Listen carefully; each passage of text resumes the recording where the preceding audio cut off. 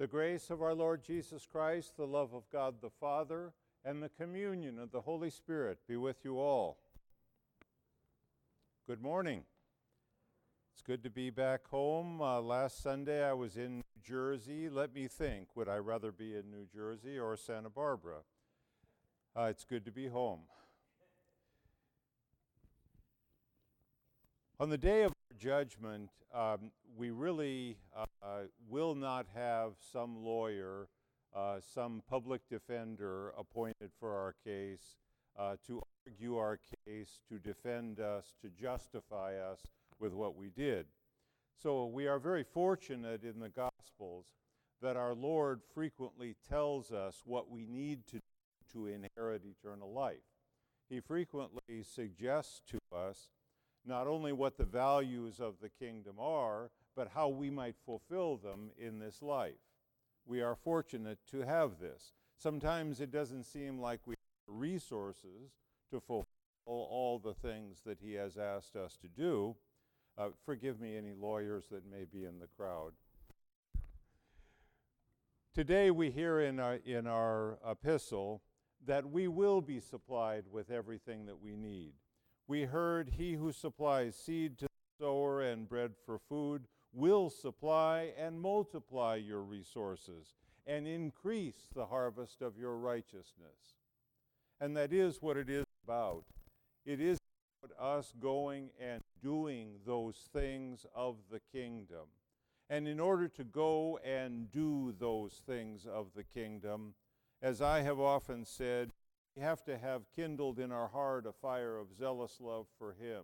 And from that love, we both think and do those things that are well-pleasing to him. May that spark be kindled in our hearts. St. Seraphim of Sarov taught us that God is a fire that warms and kindles the heart and the inward parts. And so, if we feel in our hearts coldness, which is from the devil, for the devil is cold, let us call upon the Lord, and he will come and warm our hearts with perfect love. Perfect love not only for him, but for our neighbor as well. Catch that. Perfect love not only for God, but for our neighbor as well. Now, if you're looking for a loophole at that point, if you might turn to your public defender lawyer and say to him, who is my neighbor for whom my heart should be warm? We might ask that question. We might find ourselves asking that question even if our hearts are otherwise warm. We might be looking for a loophole.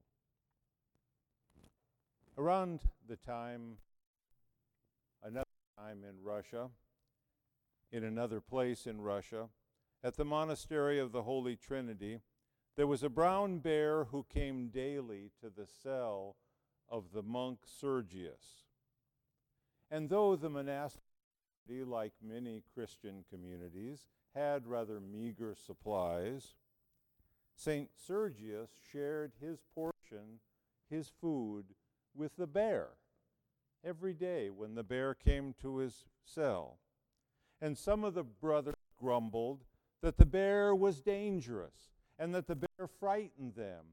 And anyway, there wasn't enough food to go around for all the monks, for all the righteous of the community. Why are you sharing it with this bear? The bear came just for the food. And Sergius, you're encouraging him. And if you feed him, maybe more bears will come here.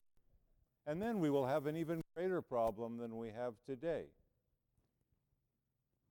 St. Sergius was warm-hearted toward even the creature, toward even the critter, toward even that grizzly bear. The neighbor, even to the bear.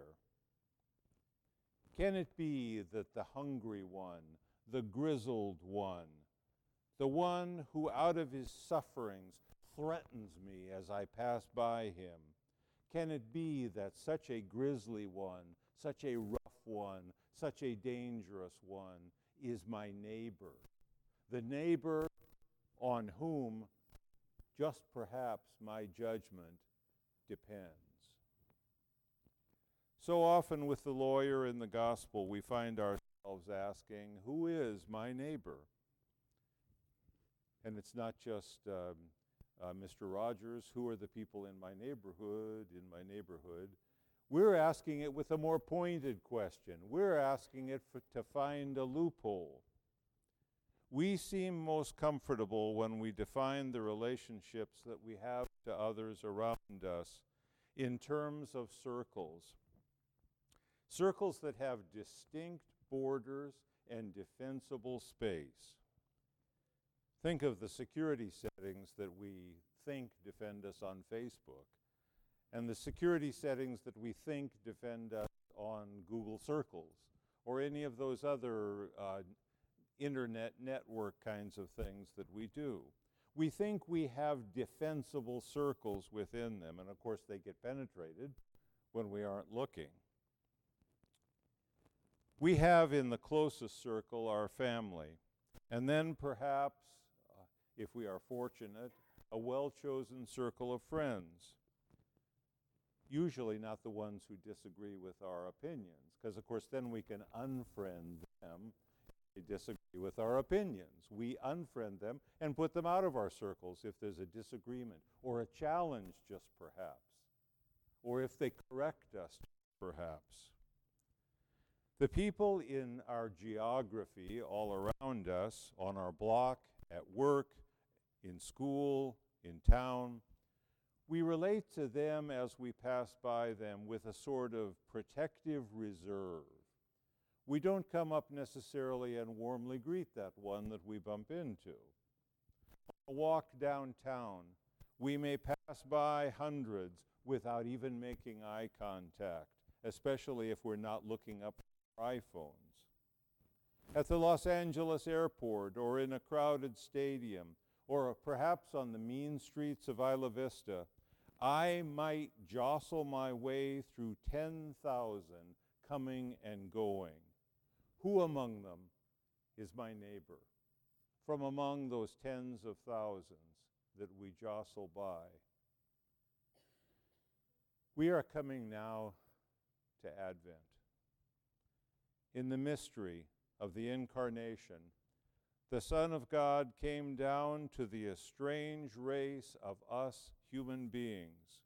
He came down as our neighbor. He looked down from heaven and could not endure to see us left as we were, bruised and bloodied by the assault of sin.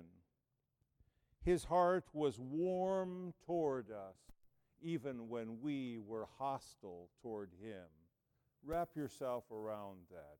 God's heart was warm toward you, though you were hostile toward him.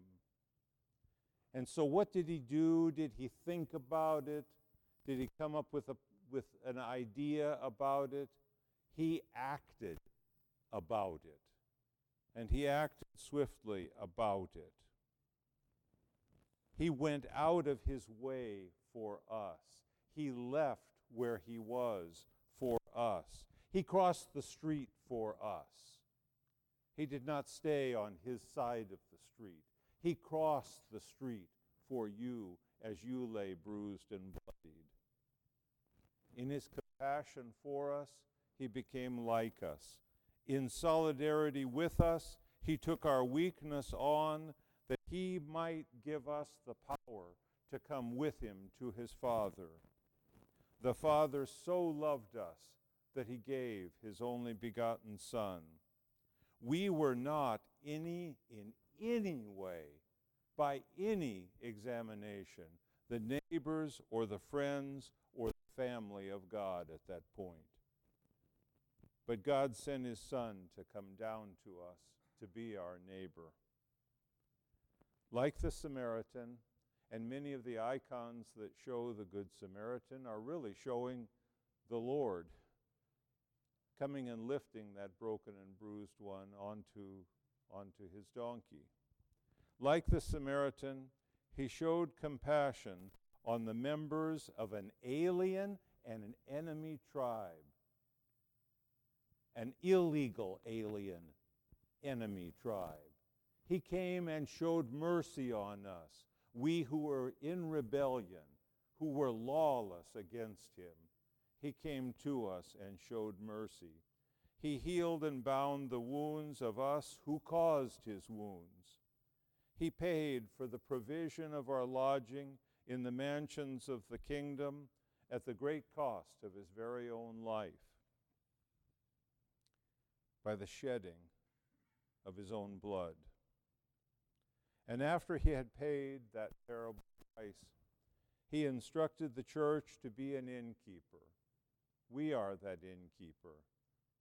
The metaphors, the similes, the allegories in this parable are pretty clear. Not a lot of dispute, not a lot of wiggle room.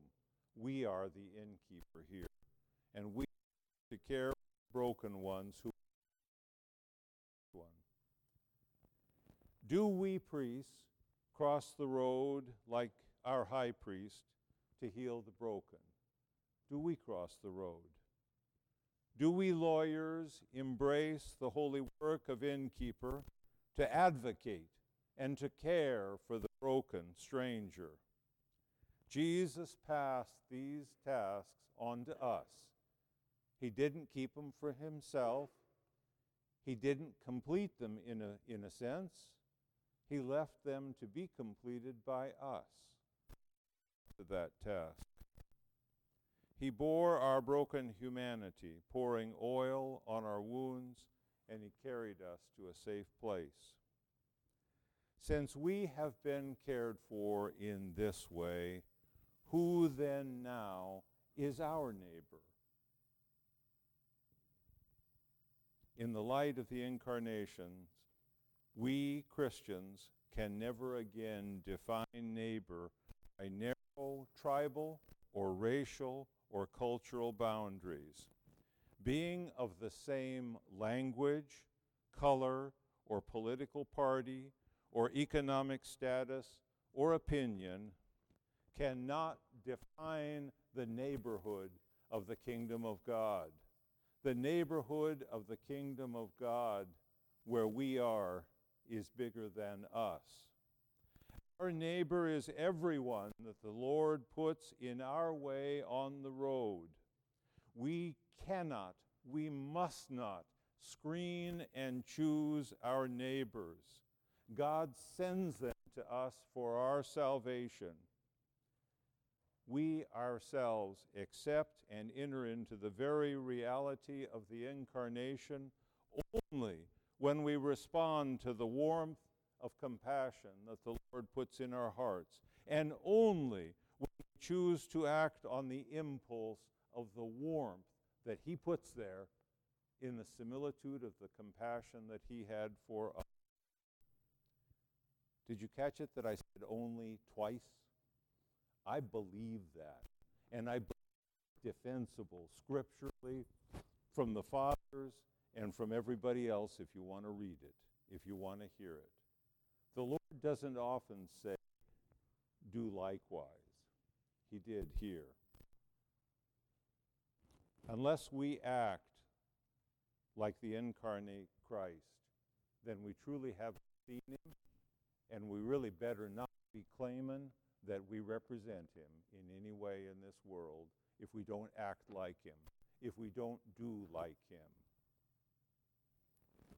Jesus says to all of us lawyers, with all our reasons not to act, show mercy like the Samaritan. Go, he says, and do likewise. Do kindness, because kindness has been done to you. When he has said, do likewise, do we dare to do otherwise? He has said, do this. Do we dare to do other than what he has said? For as the Theotokos herself said at the wedding at Cana to the there, whatever he said do it. I used to tell my Baptist mother and father that was the command of the Blessed Virgin, and it used to get them all get them all nervous. But then they begin to follow the command of the Blessed Virgin Mary themselves. Go, and whatever he says to do, do likewise. Whatever he says to do. If we do likewise, hypothetically, if we were to do likewise to what he has said to do, best the ability that we have, the world would hear the gospel far better preached than all of the eloquence of all of the preachers and all of the teachers and all of the professors and all of the seminarians and all of the philosophers that have tried to explain it. If we preached it by doing likewise, the gospel would be preached. Even more than our architecture, even more than the churches, the beauty of our vestments, the beauty of the icons. If we did what he said to do, the gospel would be preached. You want outreach and evangelism? You want church growth? Practice charity. Practice charity. Again, here's St. Seraphim. God is fire that warms and kindles the heart and the inward parts. Let us call upon the Lord, and he will come and warm our hearts with perfect love, not only for him, but for our neighbor as well.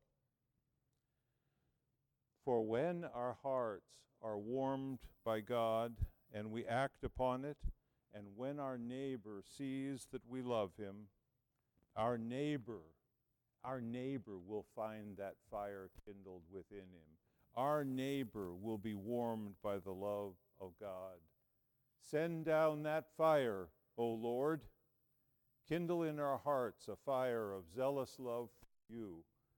And from that fire, may we both think and do those things that are well-pleasing to you, to the glory of God the Father.